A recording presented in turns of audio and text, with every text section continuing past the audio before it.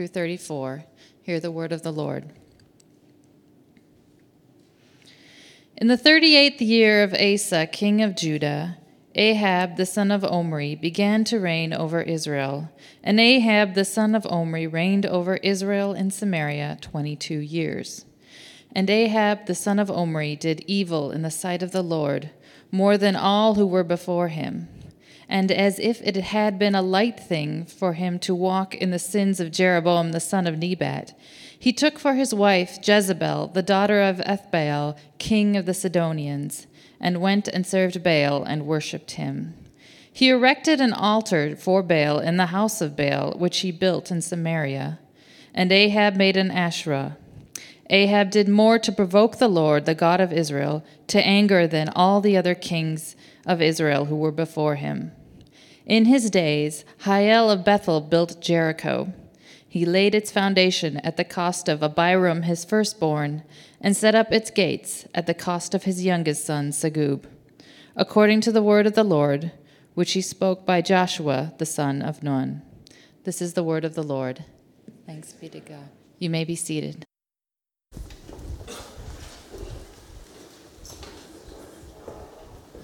Well, good morning. What a day to pull the short straw of scripture reading today, huh? That could be problematic. All right. Are we on there? There we go. I got it. Hey, I hope it's okay that I brought my coffee with me. It's just that I find the times that God speaks to me most powerfully, I'm always holding a cup of coffee. So hope you don't mind. Don't take offense. Hey, it's a privilege to be with you this morning. My name is Dave Huber. I've not met most of you, but I've known you for some time, whether you realize it or not. I'll explain.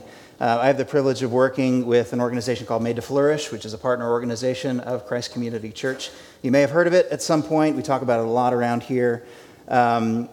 Essentially, Made to Flourish is a network of pastors seeking to bridge the gap in our churches between our Sunday faith and our Monday work. And how do we do that? And I have the privilege of working with an incredible team in that initiative.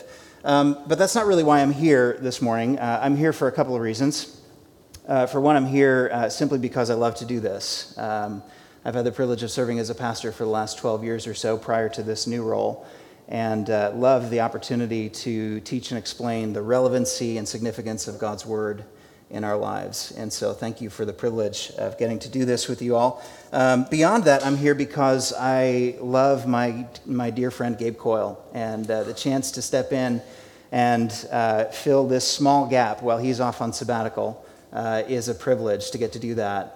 You know him in his role as campus pastor here. You may not know that he also works with me in Made to Flourish as one of our city directors here for the Kansas City Pastors Network. So I know Gabe well, he's a dear friend, and it's a privilege to support him in this way. But even beyond that, I'm here this morning because of my love for Christ Community Church, and by extension, therefore, my love for all of you. And that's what I mean when I say that I know you even though that you don't know me. It was 10 years ago that I first came to Kansas City as a young, naive, wet behind the ears seminary student, and participated in the pastoral residency program here. I was in the second class of residents, which simply means that they had absolutely no standards for their selection process at that point. It's miraculous that I got in. Not like it is now, as you know from Tyler. But I can say without hesitation that Christ Community Church, the 2 years that I spent here in the residency program, changed my life. Without any exaggeration whatsoever, it changed my life in real and tangible and practical ways. And so I am deeply indebted to this church and to you all for your participation in this program and your love and commitment and support for the residents. As a former resident, thank you. Thank you so much. Before we dive into our text this morning, as is always the case, but even more so when we come to the difficult texts of the Scripture, I think it's really important that we start with a word of prayer. So would you join me? God, we confess our weakness and our frailty. We confess that we are often so hard-hearted and so ignorant. And so we come this morning asking you to speak to us, because you are the one who holds the words of life. And so, Lord God, as we open your word, speak powerfully. Move in our hearts and lives. May your Spirit have its way with us. May the words of my mouth and the meditation of each one of our hearts be pleasing in your sight, O God, for you are our rock and our Redeemer, in whose name we pray. Amen. Well, this morning we're starting a new series here at Christ Community, a series that in many ways is going to build on the one that we just finished. Over the last 8 weeks, we've been looking at a series of the historic vices and virtues of the Christian faith. And in a lot of ways now, for the next 8 weeks, we're going to be seeing a graphic illustration of many of those vices and virtues played out in the lives of two particular people. But this series is far more than just a cute illustration of virtue and vice. Now, this story raises some of the most foundational questions that I think we all wrestle with from time to time.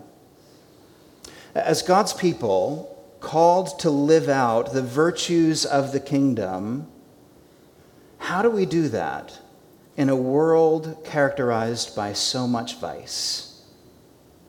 How are God's people to respond to the brokenness of the world around us? Do we just go with the flow, give up and give in? Do we fight for the last vestiges of power, for some sense of control?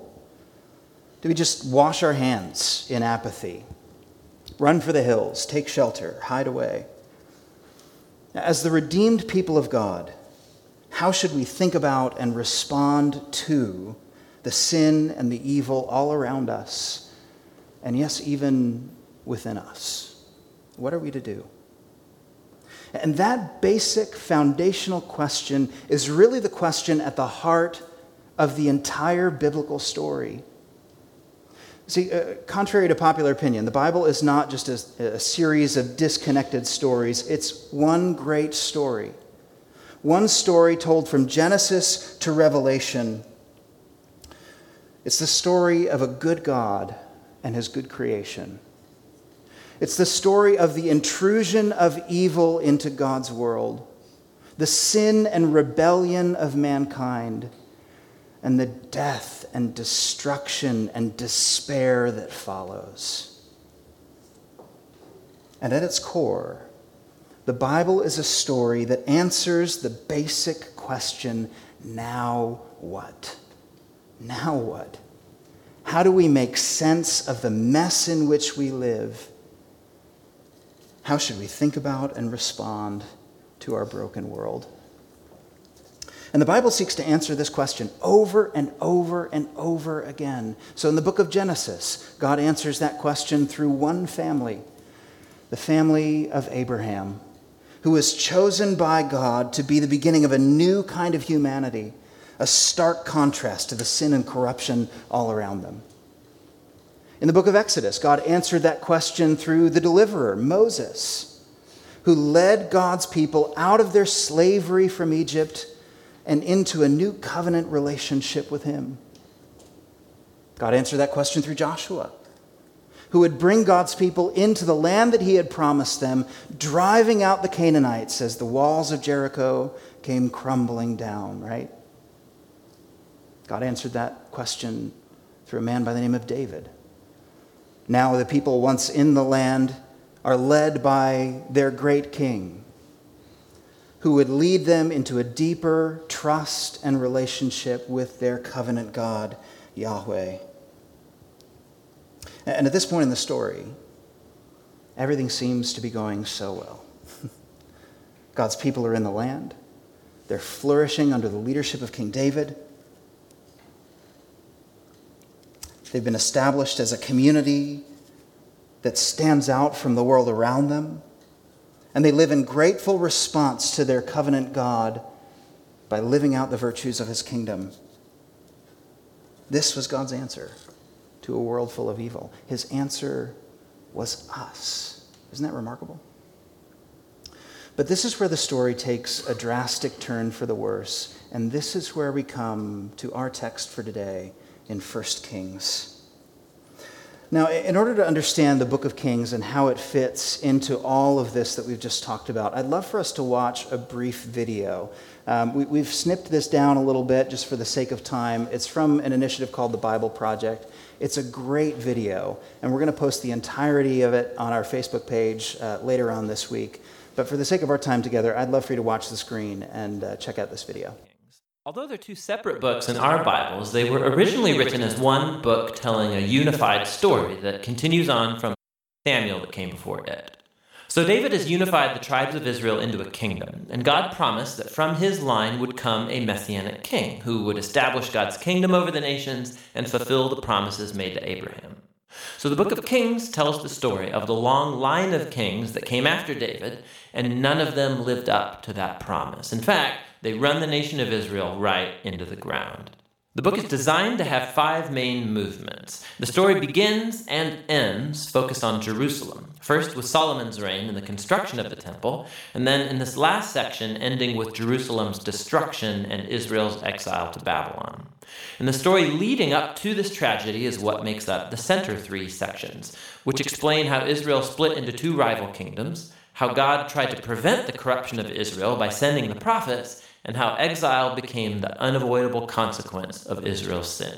From this point on, the story goes back and forth from north to south, tracing the fate of both kingdoms. Each one had about 20 successive kings, and as the author introduces each king, he evaluates their reign by a few criteria. Did they worship the God of Israel alone, or did they promote the worship of other gods? Did they deal with idolatry among the people? And did they remain faithful to the covenant like David, or do they become corrupt and unjust? And according to these criteria, the author finds no good kings in northern Israel, 0 for 20. And then in southern Judah, only 8 out of 20 get a positive rating, which connects to another huge purpose in this book, and that's to introduce the role of the prophets, key figures in Israel's history. So in the Bible, prophets were not fortune tellers. Rather, they spoke on behalf of the God of Israel, and they played the role of covenant watchdogs, which means they called out idolatry and injustice among the kings and the people. They were constantly reminding Israel of their calling to be a light to the nations, that they should obey the commands of the Torah, and so the prophets challenged Israel to repent and follow their God. In these center sections for each king, God then raises up prophets to hold them accountable. And the most prominent prophets are the northern ones, Elijah and his disciple Elisha, right here in the center of the book. Elijah was a wild man of a prophet living out in the desert, and his arch nemesis was the northern king Ahab and his Canaanite wife Jezebel. Got it? So that brings us right up to our story for today in 1 Kings chapter 16, as we're going to begin meeting this cast of characters that were just introduced. And we start with the bad guys. 1 Kings chapter 16, verse 29. In the 38th year of Asa, king of Judah, Ahab, the son of Omri, began to reign over Israel. And Ahab, the son of Omri, reigned over Israel and Samaria 22 years. And Ahab, the son of Omri, did evil in the sight of the Lord, more than all who were before him. Now, in case there is any confusion here, this is not a good thing, right? I mean, this is not an award you really want to win. Out of the 20 kings that have gone before, all of who got the big thumbs down, right? Ahab is the worst. And the idea in the text is not just that he was the worst, but he was worse than every king in total, right? I mean, this guy, this was a bad dude, right? I mean, what was so bad about Ahab? Well, we're going to learn a lot more about this guy as we go throughout the rest of our series for the next 8 weeks. But in these summary verses here, we get kind of a few highlights, or I guess a few lowlights of Ahab's curriculum vitae here. First, it tells us that he marries Jezebel. And Jezebel is the daughter of a Canaanite king. Now, this was a very politically savvy move. These kinds of political alliances were very common in this day. The problem is, this was in direct violation of God's commands to the kings in Deuteronomy chapter 17. Already, Ahab is out of line here. See, God knows how this tends to happen. He knows that once we've married someone, we tend to become like them, for better or for worse, right? And this plays itself out for worse in this case of Jezebel and Ahab. See, Jezebel was a Canaanite, and it doesn't have anything to do with her ethnic heritage, it has everything to do with her religious identity. Canaanites didn't believe that there was one true God. Rather, they believed in a collection of gods. And each god had a different kind of specialization, if you were. And depending on where you were in the Canaanite region, a different god with a different specialization took center stage. And so, for the agricultural society that Israel was bathed in, Baal was their chief god. Now, Baal was the god of fertility. He was the rain god, the storm god, the one who brought the crops.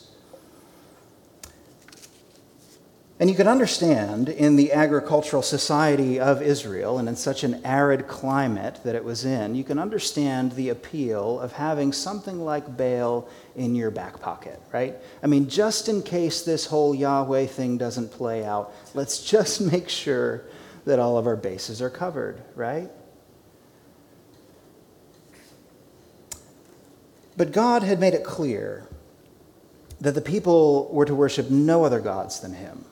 In fact, this is commandment number 1 in the top 10 rules of the covenant, right? That whole no other gods before me thing, that wasn't just a suggestion. That was the big number 1 on the list of the rules. And here we have Ahab already flatly disobeying. But it's not just that Ahab disobeyed that makes this moment so heinous, though let's be clear, that is enough. Disobedience to God is never justifiable.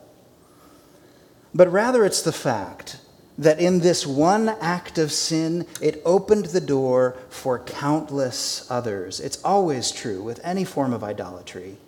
It's a gateway into a different kind of life, into a series of decisions that fall outside of God's design. See, Baal worship was a grotesque thing.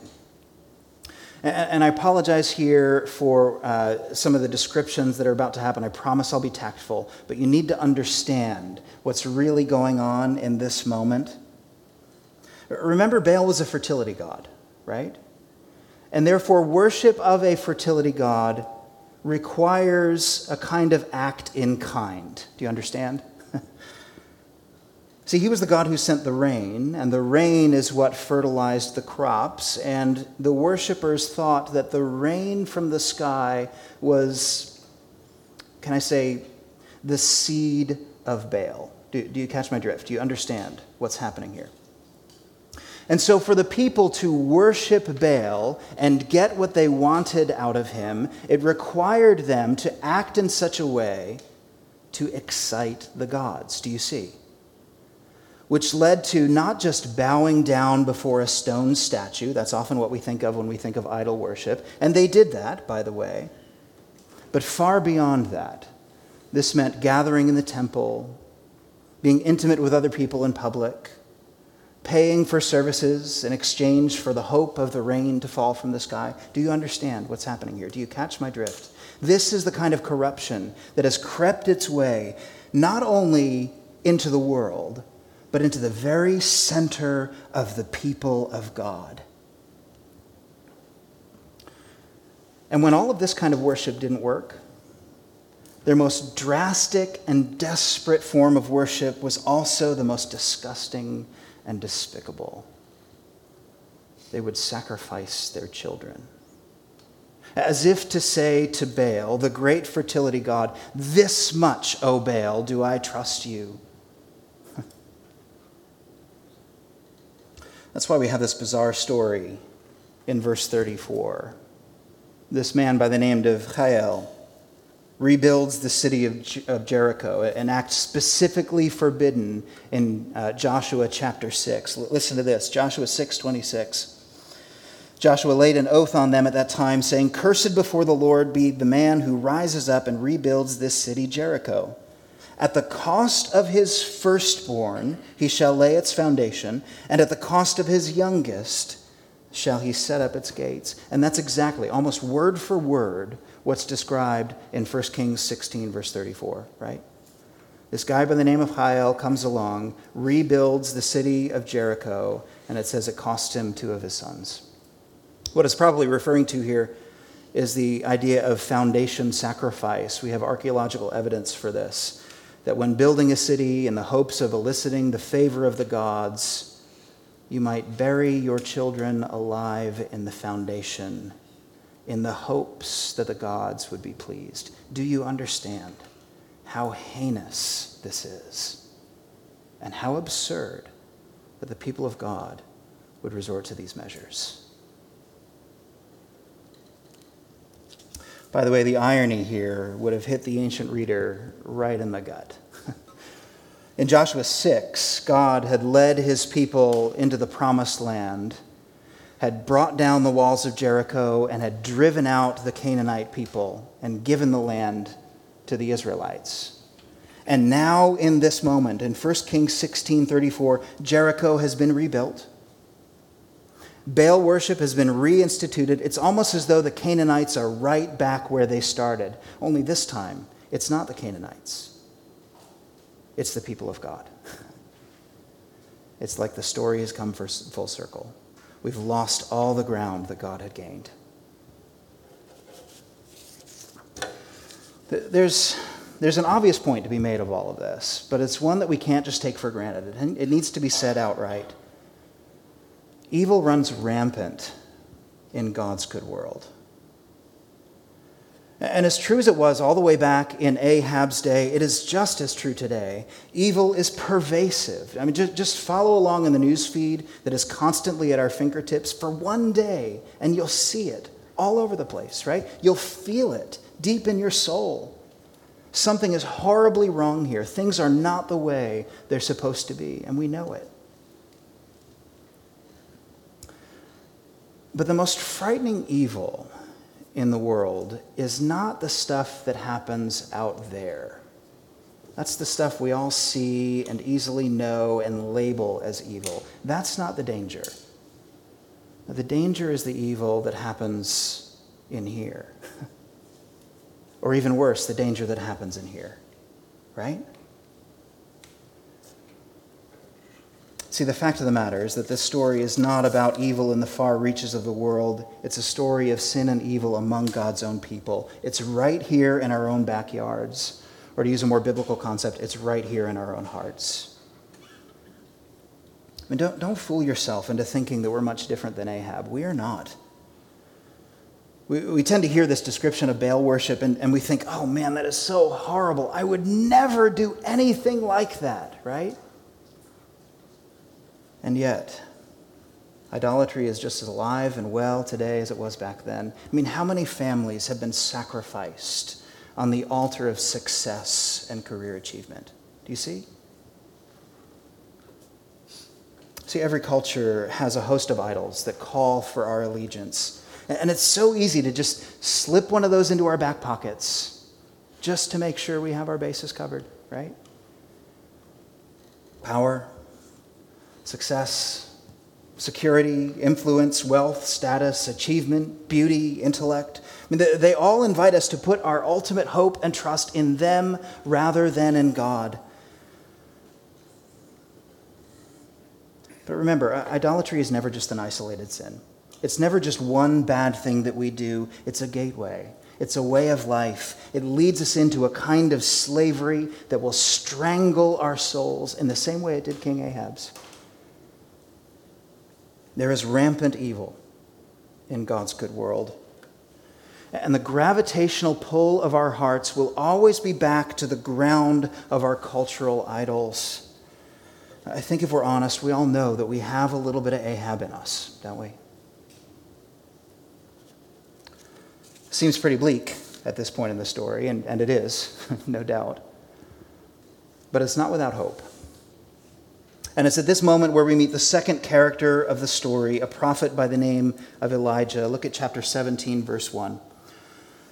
Now Elijah the Tishbite of Tishbe in Gilead said to Ahab, "As the Lord, the God of Israel, lives, before whom I stand, There shall be neither dew nor rain these years, except by my word. I love this guy. I mean, it's really interesting that there's no introduction here, right? We don't get any background information about Elijah other than where he's from. We get no resume, no credentials. He just walks into the courtroom of the most powerful and most wicked man in the land and punches him in the face, right? I mean, not really, but kind of. Why would Elijah do this? What is going on in Elijah's mind that would prompt him to have this conversation with Ahab?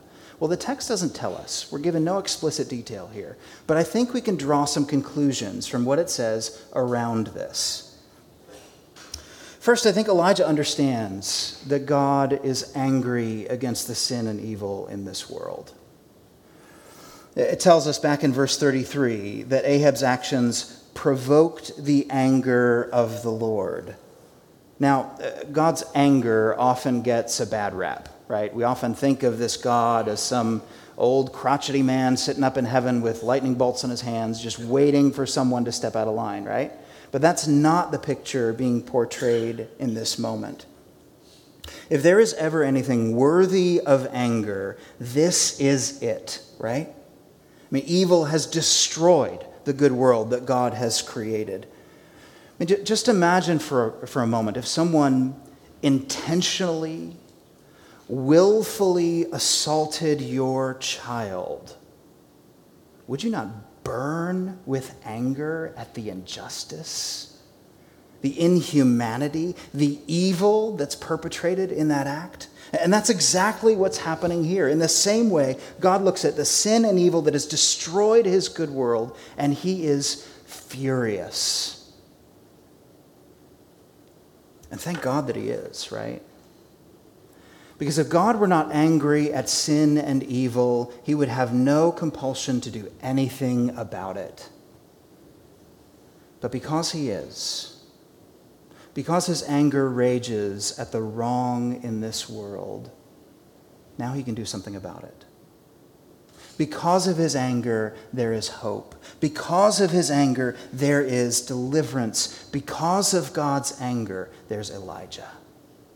There's a deliverer who has come to set his people free.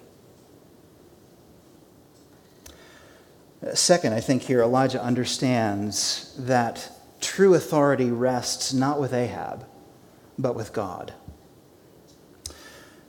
He says, "As the Lord, the God of Israel lives, before whom I stand." And he's saying this standing in front of the most powerful man in the land. Do you see what's happening here? It's as though Elijah walks in and says, "Listen, Ahab, I've got some bad news. And I know what you're going to try to do to me the minute that I say it," right? I mean, this is Elijah's death sentence. You walk in to a guy like Ahab's room and you say these kinds of words, you're wearing concrete shoes and swimming with the fishes by lunch, right? I mean, this does not end well for Elijah. And yet he understands that his acceptance or his rejection, that his very safety rests not in the hands of the king named Ahab, but in the hands of a king named Yahweh.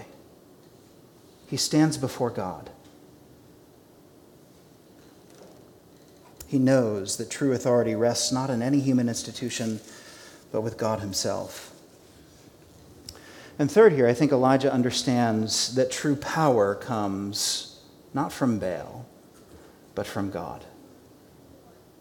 Elijah lays down the gauntlet here, right? He says, go ahead. You keep worshiping your little rain god. That's fine. Do what you need to do. But I worship the God who can stop the rain, and I'm going to prove it to you. I mean, this is like mic drop moment, right? Because Elijah knows that our idols can't possibly produce the things that they have promised because they have no power. The only one who can deliver on these promises is God himself, and he's about to show them. See, this story might look on the surface like it's a battle between Elijah and Ahab, but it is not. This is a battle between God and Baal, these two great deities. Or at least in our case, it's a battle between God and all of the paltry idols we tend to roll out instead of him. But only one God sends the rain. Only one God can deliver the promises of life and fulfillment and flourishing. See, Elijah acted on his firm convictions, his conviction that God's anger burns against the evil that wreaks havoc in God's world. That God is the ultimate authority before whom we stand and to whom we must give an account. That God's power is far greater than any other in this world. And on that firm foundation, Elijah takes a stand. Which brings us to the second challenge that I think this text has for us. In the face of sin and evil, God's people stand up and we stand out. This is who we are. I mean, this is what we're called to do. That the people of God were always called to be a light to the nations. We were called to stand out, a counterculture, a new creation. And as long as we continue to hear and respond to God's word, we can't help but stand up and stand out. It's the natural result. But see, that's the striking contrast here between Elijah and Ahab. It's not just what they did, it's who they listened to. Ahab consistently rejected the word of God and did whatever he wanted. And Elijah consistently tuned his heart and his ear to what God had to say, and he followed through in faithful obedience. See, the moment that we stop listening to God's voice and we start listening to the voices of others, that's the moment when idolatry gets its grip on us. In the words of Romans chapter 1, when we give our heart to an idol, we exchange the truth of God for a lie. We start accommodating to the cultural world in which we live. But God's people are called to be different. We're called to stand up and to stand out, based on the firm confidence of who he says he is and what he says he will do. In the face of rampant evil, God's people stand up and we stand out. Which brings us to the last movement in this story. Only this time, the central character is not Ahab or Elijah. It's God himself. Look at 1 Kings 17, verse 2. And the word of the Lord came to him, that's Elijah, "Depart from here and turn eastward, and hide yourself in the brook Cherith, which is east of the Jordan. You shall drink from the brook, and I have commanded the ravens to feed you there." Now, if I'm Elijah, I'm like, really? I mean, this is it? This is the plan? You want me to go out into the desert to drink from a stream in the middle of a drought, and you're going to send disgusting, disease-ridden carrion birds to bring me meat. No thanks, God. I'll take my chances with Ahab, right? I mean, this is not really a great plan here. And yet, maybe the most amazing thing in the story is that even here, Elijah obeys. He hears and responds to the word of God. And God fulfills his promise. He consistently provides what Elijah needs to live. Now, on the one hand, God's action here is extraordinarily ordinary, isn't it? I mean, this isn't very flashy, right? I mean, God could have made food appear out of nowhere. He could have done something really spectacular here, but instead he chose to use a stream and birds. Just common, everyday things. And it's not like he did this for everyone to see, right? I mean, this is in the backwater country. No one sees what's happening here. There's no fanfare, no PR campaign. I mean, even Ahab has no idea that this is happening. For all intents and purposes, Ahab probably thinks he's winning at this moment. And how often does God work like this, right? As an outside observer, we look at what he's up to and we think, come on, isn't there more that you could be doing? Couldn't you do something dramatic in this moment? Couldn't he act swiftly and decisively? Couldn't he show the full breadth and depth of his power? Why isn't God doing more? And yet, on the other hand, there's something incredible going on in this moment that the ancient readers would have picked up on instantly. Does any of this sound vaguely familiar? Do you remember another moment in biblical history when God's people found themselves in the desert, provided for miraculously with bread and water by the very hand of God? Does that sound familiar? Yes. Moses and the people, right? After God had set them free from their captivity in Egypt, he led them out into the wilderness and he provided for them. And while some of the details have changed here with Elijah, God is doing the very same thing all over again. It's almost as though he's saying, okay, Ahab, you want to take us back to the time before I brought the walls down to Jericho? You want to re-Canaanize the land? That's okay. Because I'm going to bring a new deliverer. I'm going to raise up a new Moses who will set my people free once again. See, even when it appears as though God is absent, even when we wonder what in the world he's up to, even when it looks as though evil has won and we're just wandering in the wilderness, this story helps pull back the curtain and remind us what's really happening here. And this is the last takeaway from our story. Not only are we shown that evil runs rampant in God's world, and not only are we reminded that as God's people we stand up and stand out, but here in this moment, in the midst of it all, we're reminded that no matter what, God is still with us. He hasn't gone anywhere. And here lies the real hope of the story. I mean, don't be mistaken. Elijah is not the hero of the story.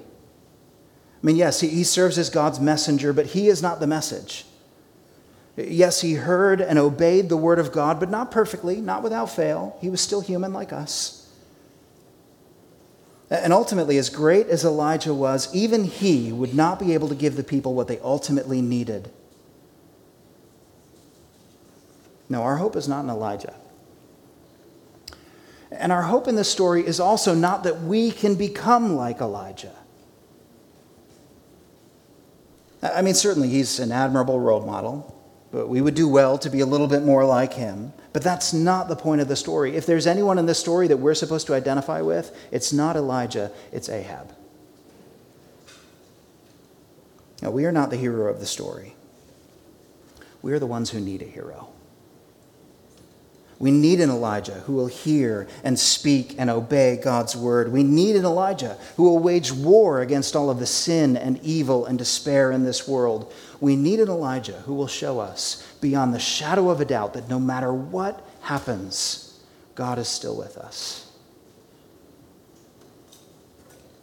And thankfully, this story doesn't end with Elijah. Rather, he points us forward to the one who is our hope.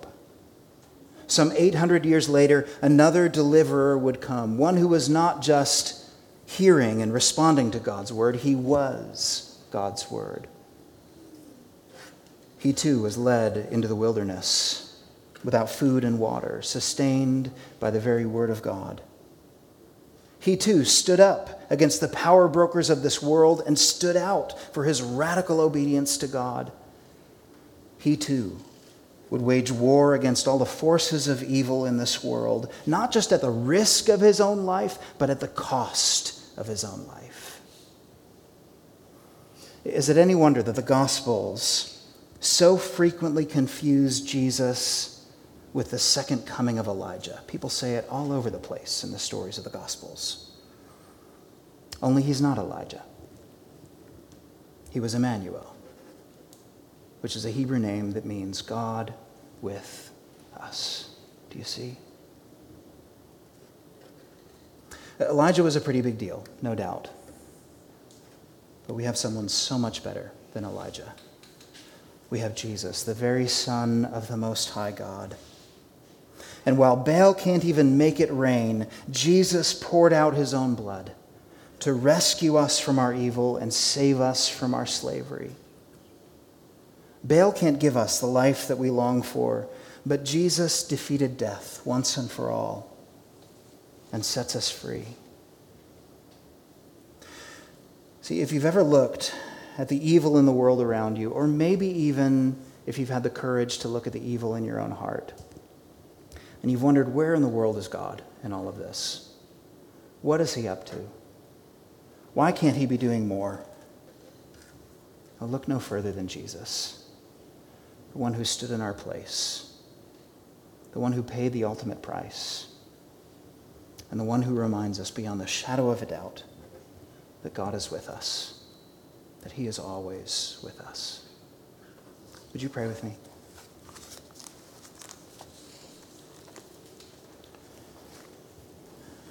Father, we confess that we are Ahab, so quick to turn to other gods in the hopes that they'll provide us the deliverance and the promise that we so desperately long for. And we confess, Lord God, that the evil that has destroyed your world isn't just something out there, it's something that runs through the very center of every human heart.